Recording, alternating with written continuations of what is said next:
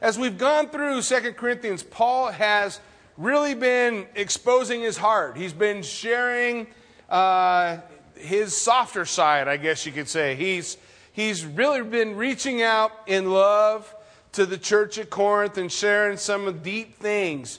When we come to chapter 10, it's as though he begins to speak to the church at Corinth by their proper and middle name. Well, you guys know what I mean, right? Like, you can have a nice, wonderful conversation with your mom and dad, and things are going good, but when dad look at me and say, Jackie Lloyd, everything was about to change. In chapter 10 of 2 Corinthians, that's what's going on.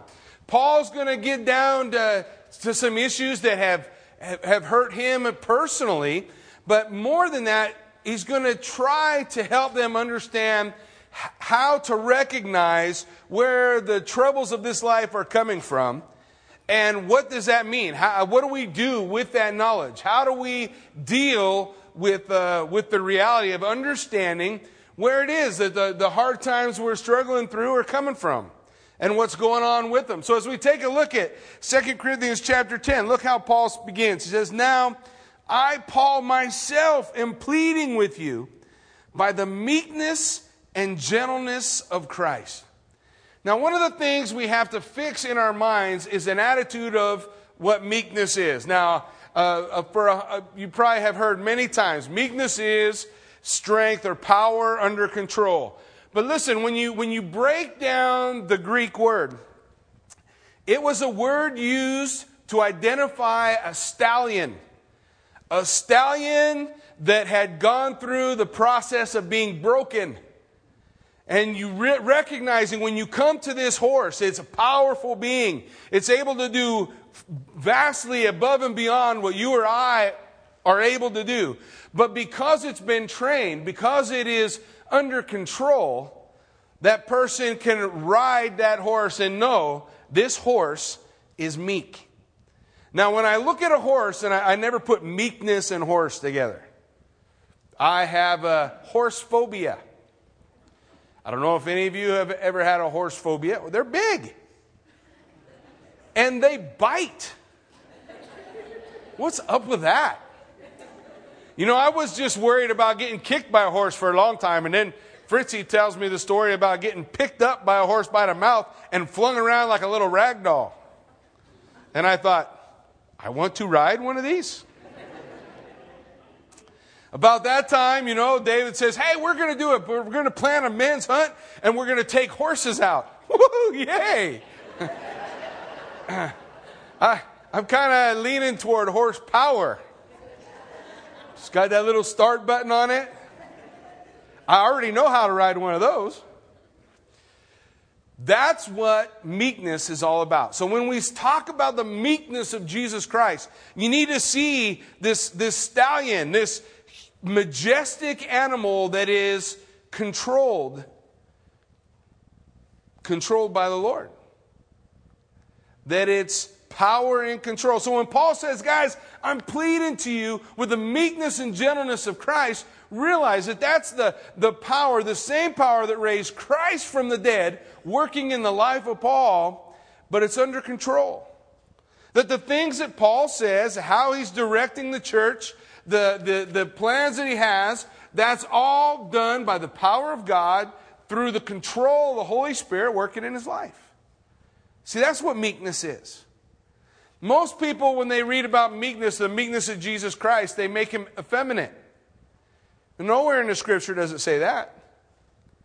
And we start to look at meekness as though it's weakness. It's that guy who's afraid or is not going to really make any waves or doesn't want... Really? I mean, does that describe the Jesus who went through the temple and purged the temple of those who were buying and selling? Who made a whip and drove them out?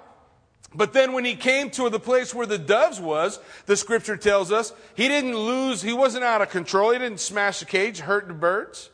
The Bible says he stopped, he opened the cages, let the birds out, picked up the whip, and kept driving them folks out. You see, that's a picture of meekness. Power under the control of God.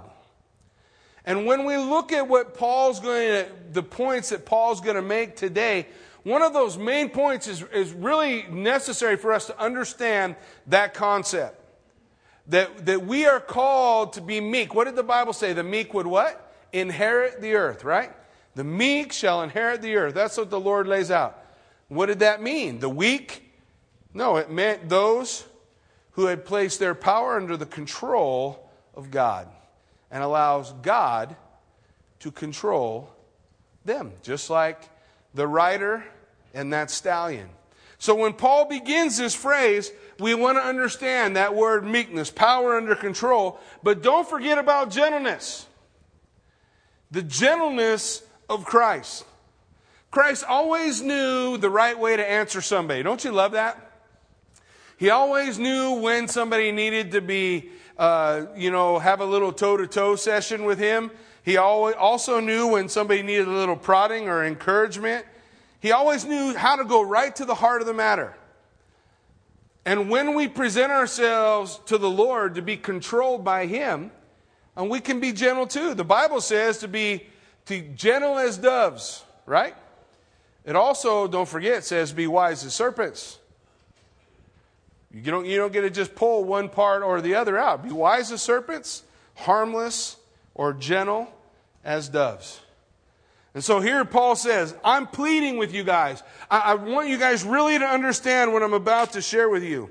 Who in presence am lowly among you, but being absent I am bold towards you. Now Paul's sharing one of the charges, one of the things that had hurt him. One of the things that had hurt Paul in his ministry was, Paul, the Bible doesn't tell us a physical description, but there's an apocryphal book that gives a description of what Paul was like. And in essence, Paul looked a lot like Marty Feldman. Sorry, I hope that doesn't blow any of your mental pictures of Paul. Paul kind of looked like that. He's kind of a little guy. He kind of had a lot of the same features that we see in Marty Feldman, and people would hear his letters and they'd say, man, this guy must be awesome. Have you ever heard somebody on the radio and thought, man, this guy, when I see this guy, you get this mental picture of what he looks like, and then you show up and you see the real deal. That can't be him. He can't really look like that. That's what it was like for Paul. He'd write these letters and they'd say, oh man, in these letters he's got all these powerful things to say. But when you see him face to face, he's just really not much. There's just not much there. So this is what Paul's alluding to. Hey guys, I'm talking to you with meekness and gentleness of Christ about these kind of issues, these kind of things that are going on. The idea that sometimes we judge a book by the cover, don't we? We look at what something looks like and we say, I thought this guy was really going to be something, but. So this is what Paul's going to deal with. This is what he wants to bring about in verse 2. But I beg you that when I am present, I may not be bold with that confidence by which I intend to be bold against some who think of us as if we walked according to the flesh. He says, guys, I don't want to come to Corinth and get in a big fight. How many of you guys like to go somewhere where you're guaranteed, beyond a shadow of doubt, that you're going to have a big old confrontation? How many of us guys, when we're going over to the in-laws' house, can come up with 100 different reasons why we could be late? I volunteered for overtime. I have to go work some overtime. I don't know if I can go. When we're looking at things where we know we're going to face confrontation, nobody likes it. And Paul is saying here, guys, you think that I'm going to come and because I look this way, I don't have any authority or that I'm not anything special. But hey, filled with the power of God, he's going to do what God's called him to do. He'll come and be bold and he'll have this big confrontation if that's what needs to happen. But you see, he begins it with, I beg you, when I'm present with you, let's just take the Word of God and do what God's Word says. Let's just be open to the leading of God's Spirit. Let's stop all this fighting amongst ourselves and hazing and piling up for ourselves this teacher, this person, I like the way he looks, or that person, I like the way he sounds, and I'm not going to listen to this guy because he's ugly, and all this craziness that was going on with some, he didn't say everybody, with some of the people in Corinth. They say that we walk according to the flesh. That's the thing that Paul says. They're saying that look at how he looks. Look at some of the things he's done. I don't know. I'm just not really with that person. But Paul says this: for though we walk in the flesh, we do not war according to the flesh. He's going to begin to lay out for us what's really going on. Now, we think it's just this person said this or that person said that, or we look at the circumstances around us and we think somehow that's just the way things go and that's the way things happen. But listen, as you're sitting here looking at this, turn with me to Ephesians chapter 6. And while you go to Ephesians chapter 6, keep your finger there. We'll be flipping back and forth a couple of times. But in Ephesians chapter 6, verse 12, listen to what it says. For we do not wrestle against flesh and blood, but against principalities, against powers, against rulers of the darkness of this age, against spiritual hosts of wickedness in heavenly places. Though we walk in the flesh, we do not war in the flesh. We don't have, everything's not about this matter that's taking place within us. We do not war according to the flesh because our battle is not with the flesh. It's not with flesh and blood. The battles that we face, guys, are spiritual battles. I used to, for years, think that Kathy on purpose would want to pick a fight with me on Saturday night or Sunday morning. What's really going on? Should I look at my wife and say, oh my gosh, we just need to have this fleshly brawl right now? Or should I recognize what's really going on? What is really happening is what's known as spiritual warfare.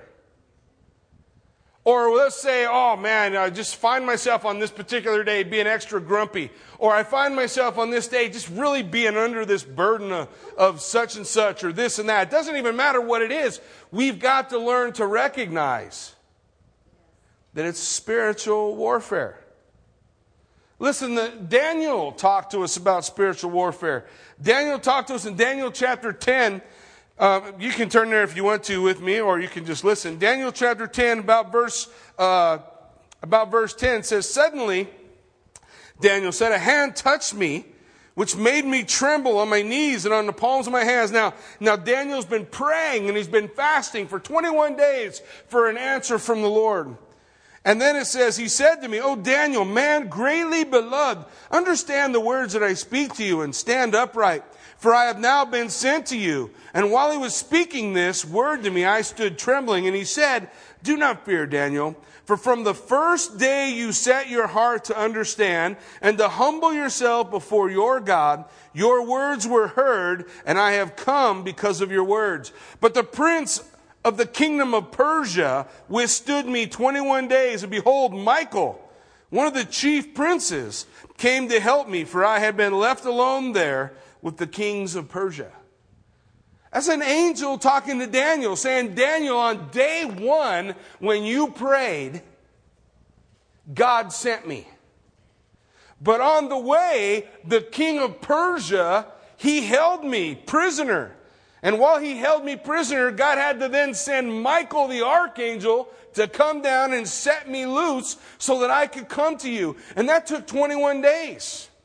And to Daniel, all that was going on was he's praying. God hadn't really said anything. And one day piled onto another, piled onto another.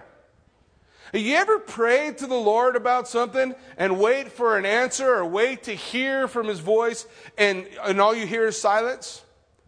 The Bible would tell us in Ephesians chapter 6, verse 12, we need to recognize what's going on. The Bible said that the angel said to Daniel, "O man, greatly beloved of God." One of the only guys ever called greatly beloved of God in the Old Testament. But you know what Ephesians chapter 1 says for you and I, who have put our faith and trust in Jesus Christ?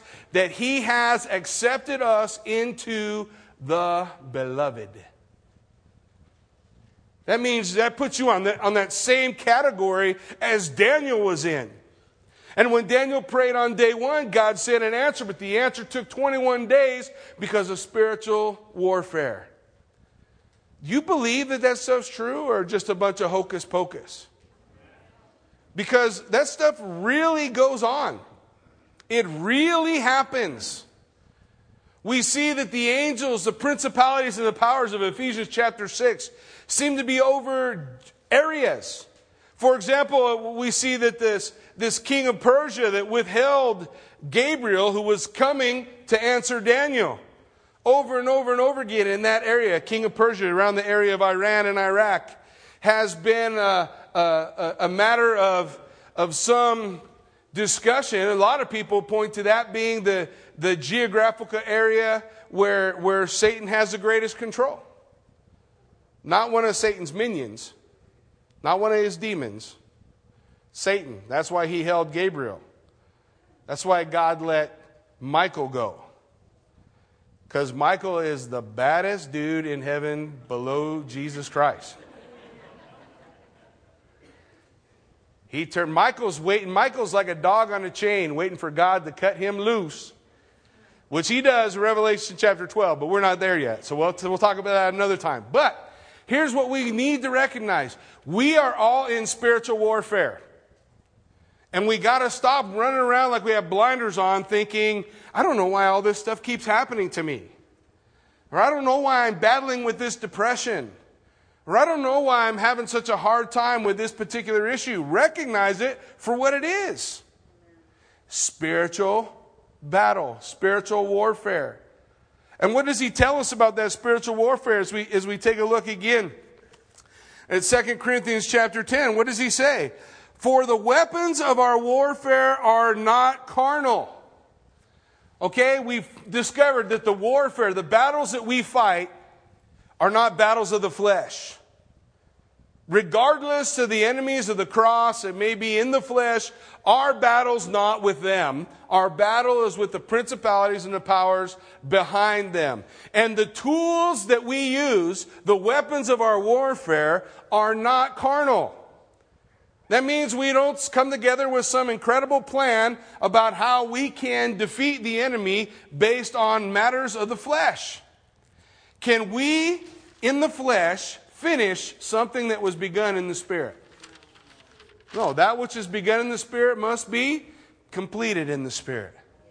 This warfare that's going on, he says right here, the weapons of our warfare are not carnal, they're not weapons of the flesh, but mighty in God for the pulling down of strongholds. So what does he say? First off, the way that we do battle against this spiritual oppression, or that we do battle against the spiritual battlefields in our life, is to recognize that it's that which is standing mighty in God. Pressing into Jesus Christ. The children of Israel in the Old Testament, in the book of Numbers, we discover that what made them or broke them was their ability to realize, guys, everything in life was central to God. He was in the center of the camp.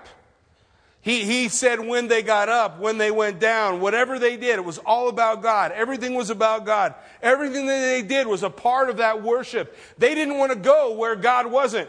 God was in the middle of the camp, they stayed put. If the Shekinah glory of God, that cloud, began to move, they began to move. Why? Because they want God to be central. We need to recognize if we're going to do battle, we got to keep God central. We got to keep the main thing, and not get distracted by who the enemy is. Think about this. Remember David? David, when he was just a little boy, probably 15, 16 years old, taking a lunch to his brothers, his big, bad, studly brothers that are fighting in the army for Saul. And he goes out there with this little skinny kid.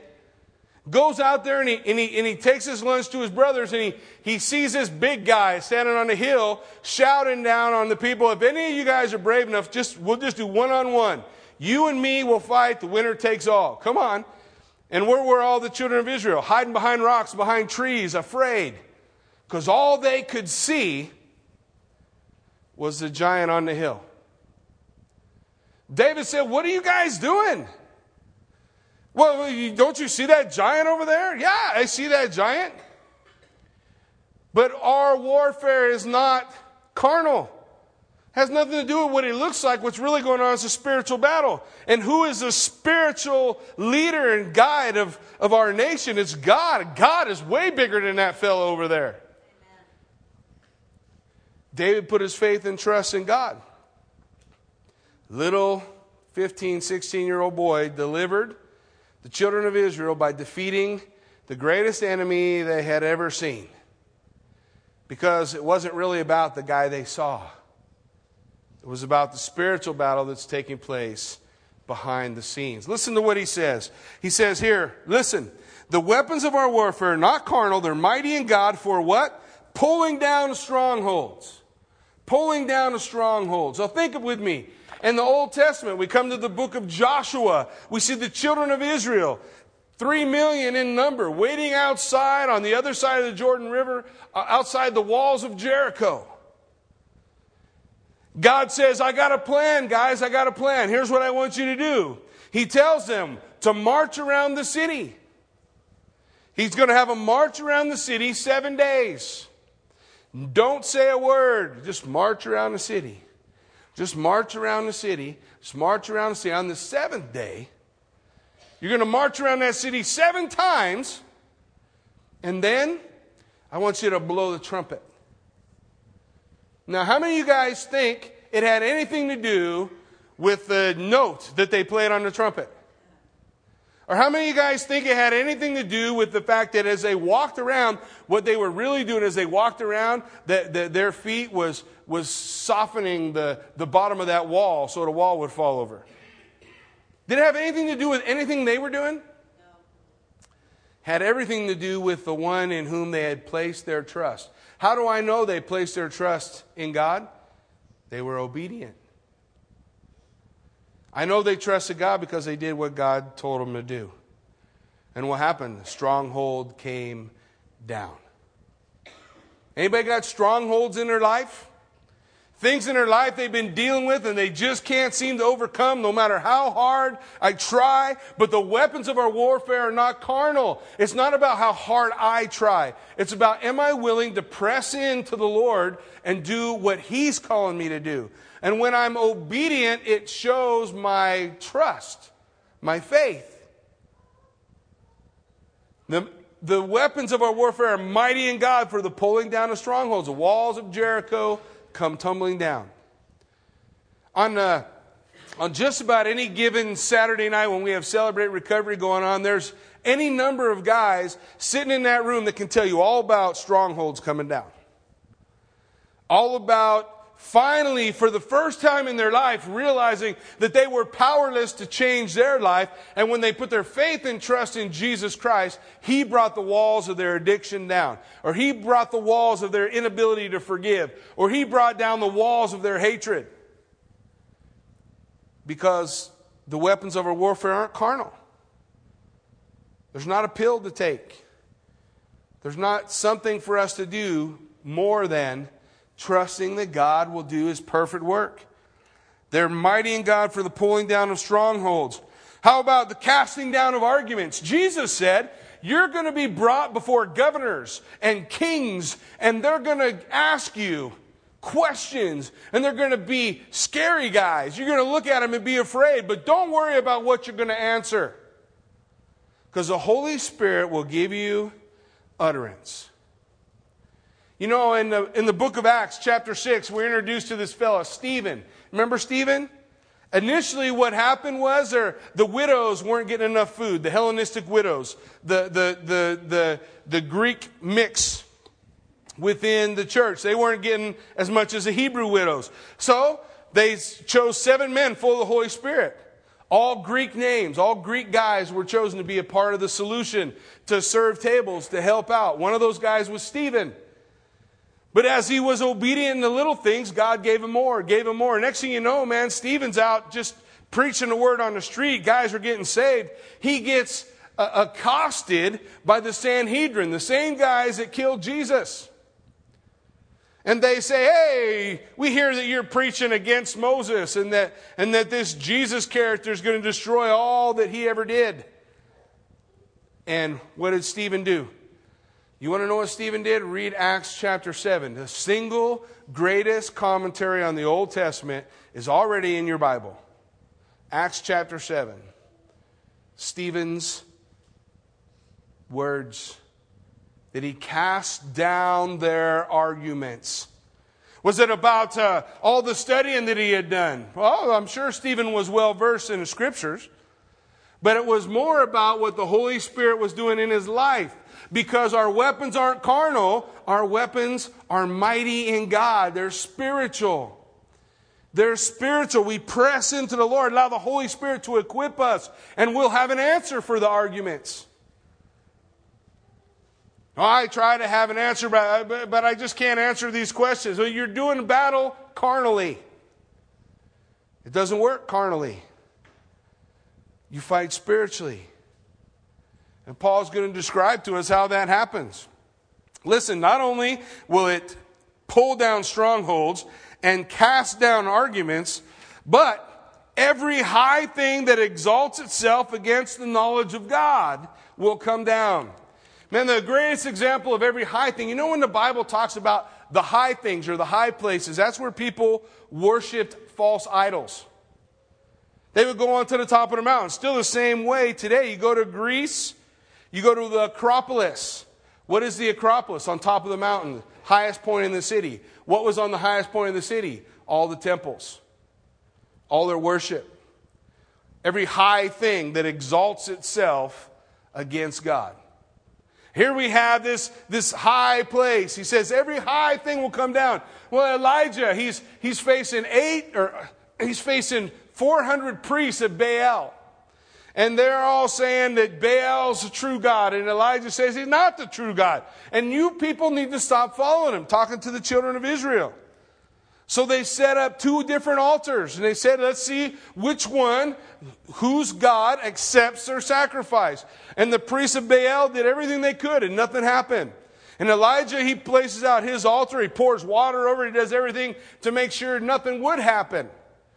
And the Bible says fire came down from heaven and took the whole thing. The stones, the altar, the sacrifice, even the water. So that nothing was left. Was it because Elijah was this mighty man and he had some kind of magical power? He said hocus pocus, dominiokus, and poof, the fire came from heaven? No. Had nothing to do with Elijah. What's the point of Elijah? He was pressing in to God. Trusting in the Lord. Being obedient to his word.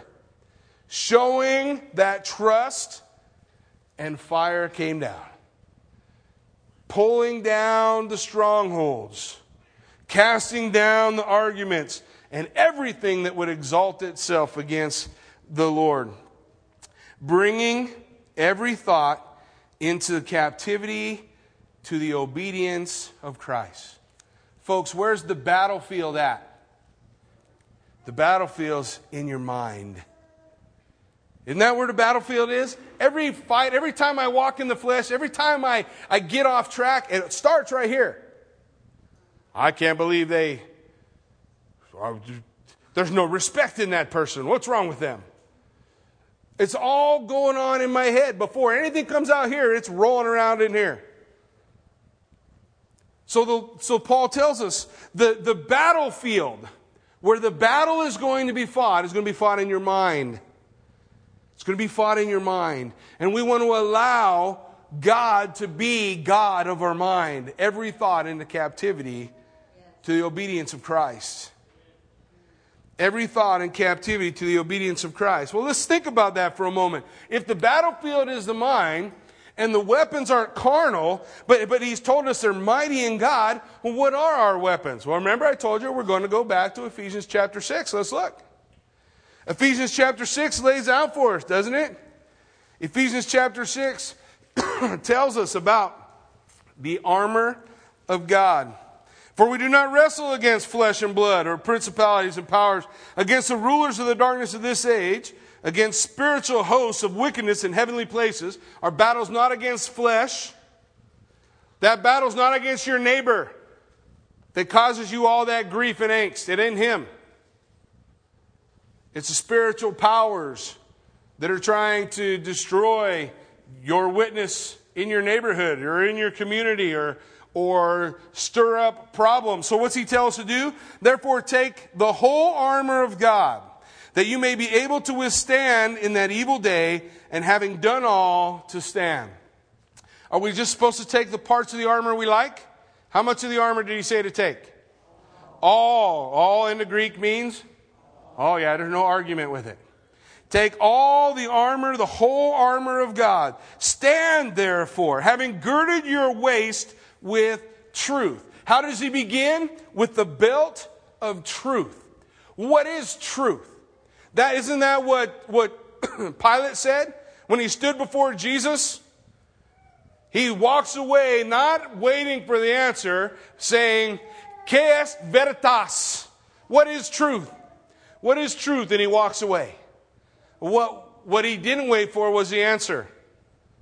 Jesus said, "I am the way, the truth, and the life." John 1:1 tells us, in the beginning was the Word. The Word was with God. The Word was God. The Word became flesh. So who's the Word? And the Word is truth. Jesus is truth. The Word is truth. Our belt is what? Truth. Everything that hangs on our armor, everything that we fight with, everything we do is held up by the belt of truth. The Word of God. Everything. Everything. By what Jesus said, by what Jesus said, you search the Scriptures daily, for in them you think you have life, but it is these that speak of me. Every verse, every page is about Jesus Christ, the revelation of Jesus Christ, the unveiling of who He is. That's the belt of truth. So in the beginning, understanding we have a spiritual battle to fight, we need to be armed with the belt of truth. Everything is held up by it. Everything is held on by that belt of truth, the Word of God, putting our faith and our trust in Him. Having put on the breastplate of righteousness. What's the breastplate protect? Your heart. What's going to protect my heart? What's going to protect my heart? The breastplate of righteousness. Is it my righteousness by my righteous deeds? Or is it, according to 2 Corinthians 5:21, that He who knew no sin became sin for me, that I might become the righteousness of God? It's His breastplate. It's His righteousness. The righteousness that God has given that protects my heart. That protects my heart. The righteousness in Christ, being found in Him, in Christ, focused, just being in Him. Put on Christ. Put on that righteousness. Put on that righteous robe. Is it by what I do, what I did, what I said, or about pressing into Him? Making Him central. That protects my heart. My heart is protected by His righteousness given to me through His sacrifice. He goes on to say, and having shod your feet with the preparation of the gospel of peace. So what is it that prepares my feet to be able to stand in the battle and not want to turn around and run away? Why, it's the preparation of the gospel of peace. What's the gospel of peace? The good news that I, who was at one time an enemy of God, have now been pulled near unto God by a relationship with Jesus Christ, His Son. What's the good news? The good news is that Jesus Christ paved the way for everyone to have that position. And when I stand in Christ, I won't run. When I stand before the walls of this stronghold in Christ, in the preparation and the understanding that He gave everything for me, He didn't bring me here to destroy me. I stand in the face of that wall and truly be unafraid. Because greater is He who is in me than he who is in the world. My feet are prepared by the gospel, the good news of what Jesus Christ has done to bring peace between me and the Father. When my feet are shod, the belt of truth is on, the breastplate of righteousness, then what does he tell us? Above all, or overall, take the shield of faith, with which you will be able to quench the fiery darts of the wicked one. That's the fiery darts of the enemy. The enemy's throwing fiery darts at us. How do we put them out? By the shield of faith. What is faith really? Faith is really trusting in the Lord. Trusting that greater is He who is in me than he who is in the world. Putting my faith, and by that I can quench all those fiery darts that are thrown. It protects everything. The shield of faith. Trusting that God knows what He's doing. Now, that's a difficult place to be in sometimes. Anybody ever been disappointed with the decision God made in your life? Anyone not been disappointed? Well, how do we put out that fiery dart? The enemy just launched a dart into your head. We put it out by faith. I trust God. But everything hinges on that belt of truth. That means it should be found in the Word of God. For we know all things work together for good to those who love God and are called according to His purpose. Doesn't say we hope. Doesn't say, gee, Wally, I really hope this works out. It says we know it does. We know. God says everything He ever wrote in His Word will come to pass because He is faithful when we are faithless. He will do His perfect work. And it's always for your good and His glory. But God, I can't see it. What does the Scripture say about that? The Scripture says, trust in the Lord with all your heart. Lean not into your own understanding. But God, I don't understand. The Lord's saying, good. You don't have to. Trust in me. Lean not into your own understanding. In all your ways, acknowledge me, and I'll direct your path. The shield of faith puts out the fiery darts. Overall, we have that shield of faith doing that amazing work in our life. But then he goes on to tell us, and take the helmet of salvation. Where's the battlefield? In our mind, right? Where's the battlefield in our mind? What's going to protect our mind? The helmet of salvation. Do you know that you are His? Do you know that you belong to Him? Is the helmet, the protection of your mind, is your assurance of salvation. Your salvation really didn't depend much on you. All you had to do to receive your salvation was to say, Lord, save me. For everyone, anyone, whosoever calls on the name of the Lord shall be saved. Helmet of salvation. You ever struggle with your assurance of salvation? Read 1 John. 1 John. The epistles of John primarily are written so that you can have the assurance of salvation. So that you can know that you know that you know that you are His. How can we know that we are His? Because God says if we trust Him, when we trust Him, He enters into our life. For God so loved the world that He gave His only begotten Son, that whosoever believed in Him, did it say the elect there? No. It said who? Whosoever. Does that mean anyone? That's what it means. That whosoever believes in Him would not perish but have what? Everlasting life. How long does everlasting last? Yeah. When does everlasting stop? Once it starts. It doesn't, because it's everlasting. See, it doesn't have to be so complicated. With the helmet of salvation, we protect our mind. If I know that I am God's, then bring it on. Bring it on. What are you going to do to me? Take my life? Woohoo! I'll be with Jesus.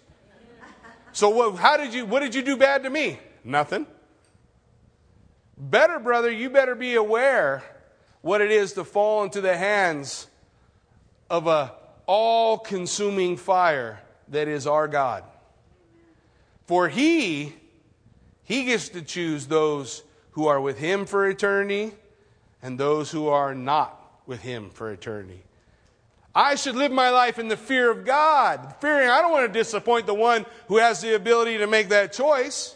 What do I care what this guy thinks? Oh, he's going to think I'm some righteous LaRue.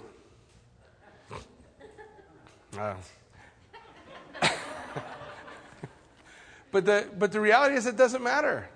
It doesn't matter. I want to be more concerned with what is appropriate to my Lord and Savior, the one who died for me. What's He think of me?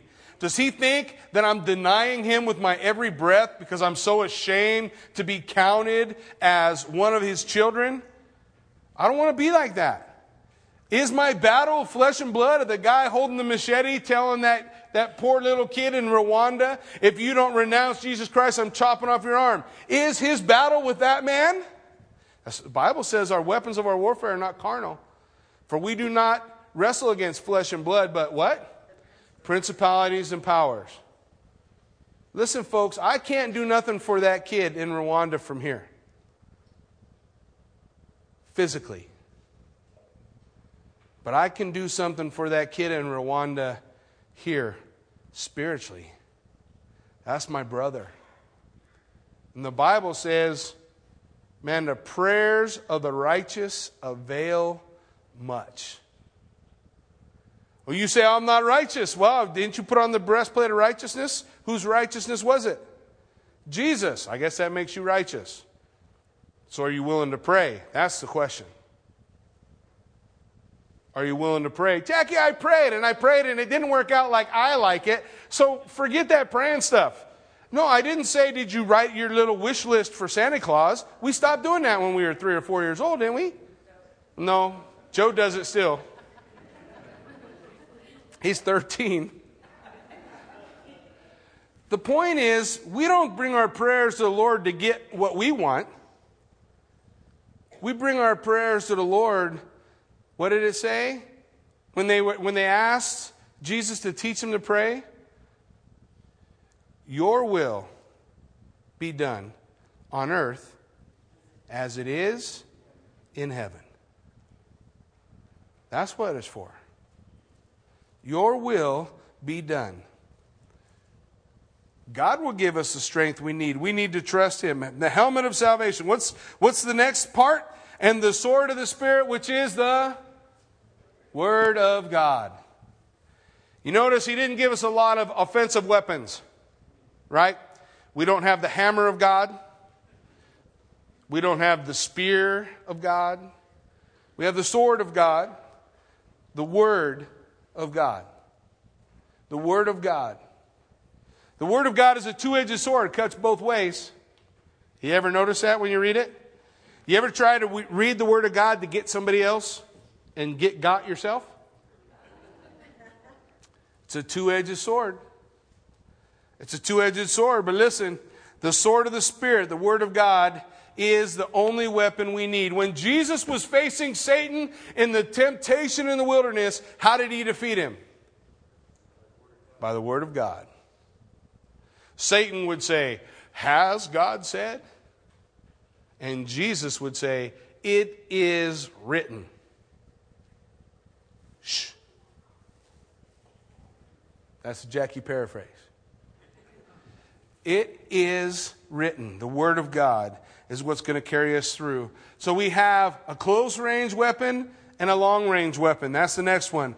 Praying always with all prayer and supplication in the Spirit, being watchful to this end with all perseverance and the supplication for all the saints. He says we're supposed to pray for all the body of Christ. That's how we cover that brother in Rwanda who's going through persecution we can't even imagine. That's how we cover him. That's how we cover those brothers and sisters who were just recently killed in Afghanistan for their faith. The only thing we can do for them is prayer. But how are we supposed to pray? With all perseverance. All perseverance. Man, that means endure. Endurance. our patience actively working, that we'll never quit, never give up, never stop. We're going to pray. What happens when God's people pray? Oh, when Elijah prayed, fire came down. When Daniel prayed, it was immediately answered. When we pray, things happen. When we don't pray, nothing happens. When we pray, God begins to do an amazing work. Hey, that's the weapons that He's given us. Weapons that He wants us to use. The spiritual warfare. But first, what's He tell us to do? You got to recognize. What? That my battle's not in flesh and blood, but with principalities and powers. My battle is spiritual. First thing I got to do, I got to recognize what it is. Then He tells me in James chapter 4, verse 8, what do I do when the devil comes against me? Don't believe all these stupid movies. I remember watching this stupid movie when I was a kid that was about an exorcism. And this guy had to have holy water, and he had to have a cross, and he had to run around and for 2 hours chase the devil until finally the devil did really whatever he wanted to do. Really, that only exists in Hollywood. Hollyweird. It is stupid. The Bible says, resist the devil, and he will flee. Apparently, the producers of the movies don't ever read that verse. Resist the devil, and he will flee. Whenever Jesus cast out a demon, there was not this big 2-chapter long battle. There was not this big 2-hour event. Jesus said, be gone, and what happened? He was gone. Peter said, be gone, what happened? It was gone. Paul said, be gone, what happened? He is gone. What do they all have in common? Their warfare was not carnal, but mighty in God. Through the power. It's not we who do it. Who does the work? God does it. Jesus does it. Resist the devil, the Bible tells us, and he will flee. And finally, the third thing He wants us to do, rejoice. Why? Because the victory is already won. You fight from victory, not to victory. Jesus defeated the powers of darkness at the cross. Battle's over. It's done. We have the victory. When the King returns, the true return of the King, when Jesus comes back, it's finished. There's not some great battle left to take place. We stand in a place of victory. When you find yourself in spiritual oppression, I'm bummed, I'm depressed, I don't know what's going on, I'm not going to get all caught up in the carnal issues or look at some guy and say, he looks like Marty Feldman, I can't hear nothing he has to say. Because it's not about the flesh. It's about the Spirit. And if that fella has the Spirit of God working and moving in him, then he has a lot to say, and we better listen. I learned that a long time ago. I used to pile up for me teachers. I like this guy, I like that guy. I don't really like that guy. I like this guy and that guy. I don't really like that guy. Really? Is there a different spirit in them all? Oh, no. You mean it's the same Spirit working in all those guys? Oh, yeah. Then you better open your ears because they all have something to offer. And it has nothing to do with the little catchings of the flesh. Well, I like him because he's like this, or I like him because he's like that. Because it's not about the flesh. It's about what? The Spirit. It's the Spirit. And if all we're doing is focused on the flesh, we're going to miss the message. We're going to miss the message. The message is the Spirit of God moving and working within us. We can enjoy the victory that Paul's laying out for us here, just like he's laying out for us here. For our weapons of our warfare are not carnal, but mighty in God for the pulling down of strongholds, casting down arguments and every high thing that exalts itself against the knowledge of God, bringing every thought into captivity to the obedience of Christ. That He's central. That He's central. Folks, until He is, we're going to struggle. Up and down, back and forth.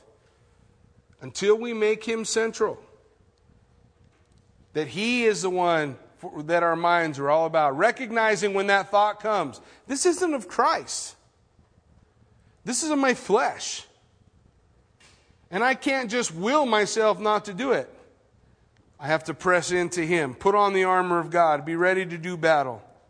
He goes on to say, being ready to punish all the disobedience when your obedience is fulfilled. Listen, Paul's saying, when I get there, I'm going to do what I got to do.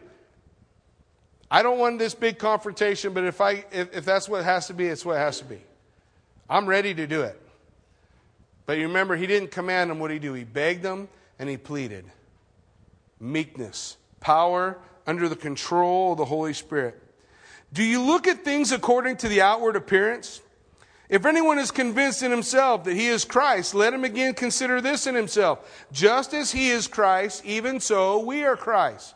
He says, are you judging by the book by the cover? Instead of by whether or not the Holy Spirit is evident, whether or not there's fruit? Because if you are being carnally minded. And carnally minded is death. We want to be spiritually minded. What does the Holy Spirit have for me today? What is the Holy Spirit going to share with me today? How can I minister to someone else by the power of the Holy Spirit that's within me? That needs to be the attitude that we go in every day. That's everyday attitude. Here I am. Use me. The same Spirit working in me, works in you, works in all those guys on TV, if they're actually believers. He's there. And it's not about whether you like what the outside looks like, because the same Christ, the same Spirit is inside. For even if I should boast somewhat more about our authority, which the Lord gave us for edification and not for your destruction, I won't be ashamed, lest I seem to terrify you by letters. For his letters, they say, are weighty and powerful, but his bodily presence is weak, and his speech is contemptible. That's what they were saying about Paul. He don't look like much on the outside. When they say his speech is contemptible, it doesn't mean that he sounds ignorant. It means I hate the sound of his voice. Paul's saying, look, guys, I could say I have authority based on the fact that he's an apostle called by God, visually saw the resurrected Christ, received his ordination from Jesus himself, and went forward to, I could start talking about that authority. But listen, I want you to understand that what we're seeing in this example is a people that were focused on the flesh and not on the Spirit. They're focused on the flesh, what the flesh looks like, what the flesh sounds like, and not on what is the Spirit of God doing. So let such a person consider this, that what we are in word by letters, when we are absent, we will also be in deed when we are present. Paul says, listen, what you see is what you get, but what I am when I write is what I'll be when I get there. It's all pointing back to that reality. That reality that all the things that upset us in life, think about all the things that irritate you. How many of those things are spiritual issues and how many of those things are flesh? And recognize that our battle is not against flesh and blood, but principalities and powers. And the only weapons we have are the weapons that were listed out for us in Ephesians chapter 6. The sword of the Spirit and prayer. That those are the things we're supposed to employ. But I'm going to stop this, so I'm going to go out and picket the whole world. The weapons that we use are not carnal, but mighty in God. Every time the children of Israel went to the next city in the conquest in the book of Joshua, did they walk around it 7 times and wait for the walls to fall down? Why not? God told them to do it how many times? Does that mean I should do that every time? Because God moved a certain way once, is that the only way for God to move? If we learned anything, study the Scriptures, we learn that Jesus did what Jesus did because the Father told him to do it. Sometimes He said, be healed. Sometimes he spit in their eye. Sometimes he made mud and put it on their face. He did a variety of ways, whatever the Father led him to do. We need to realize the weapons of our warfare are mighty in God. Trust him, and he will deliver. Amen? Why don't you stand with me? Let's pray. Heavenly Father, Lord God, we thank you so much for an opportunity to study your word, Lord. We thank you for, God, just the attitude that you lay out for us to have. An attitude that says, I need to recognize the circumstances in my life, the battles that I fight. It's not with that boss that's a jerk or that neighbor that's a pain. It's a spiritual battle. And it's a battle that takes place in my mind. And I need to put on the whole armor of God. I need to place all that armor on. I need to be armed with the truth. Shielded by faith. Protected by the knowledge of salvation. I need to be prepared by the gospel that I'm not an enemy of God anymore. And I need to move forward in the might of you, my Savior and King. Father, equip us, your people, as we look, as we lean, as we press, as we hope for a revival in our nation. May we realize it begins with me. And if I'm being carnal, if I'm being fleshly focused, Lord, I want not to be focused carnally, but I want to be focused spiritually. It's all about that. God, let me not neglect your word, which is my sword. Let me not neglect prayer, which is the only way I can help my brother.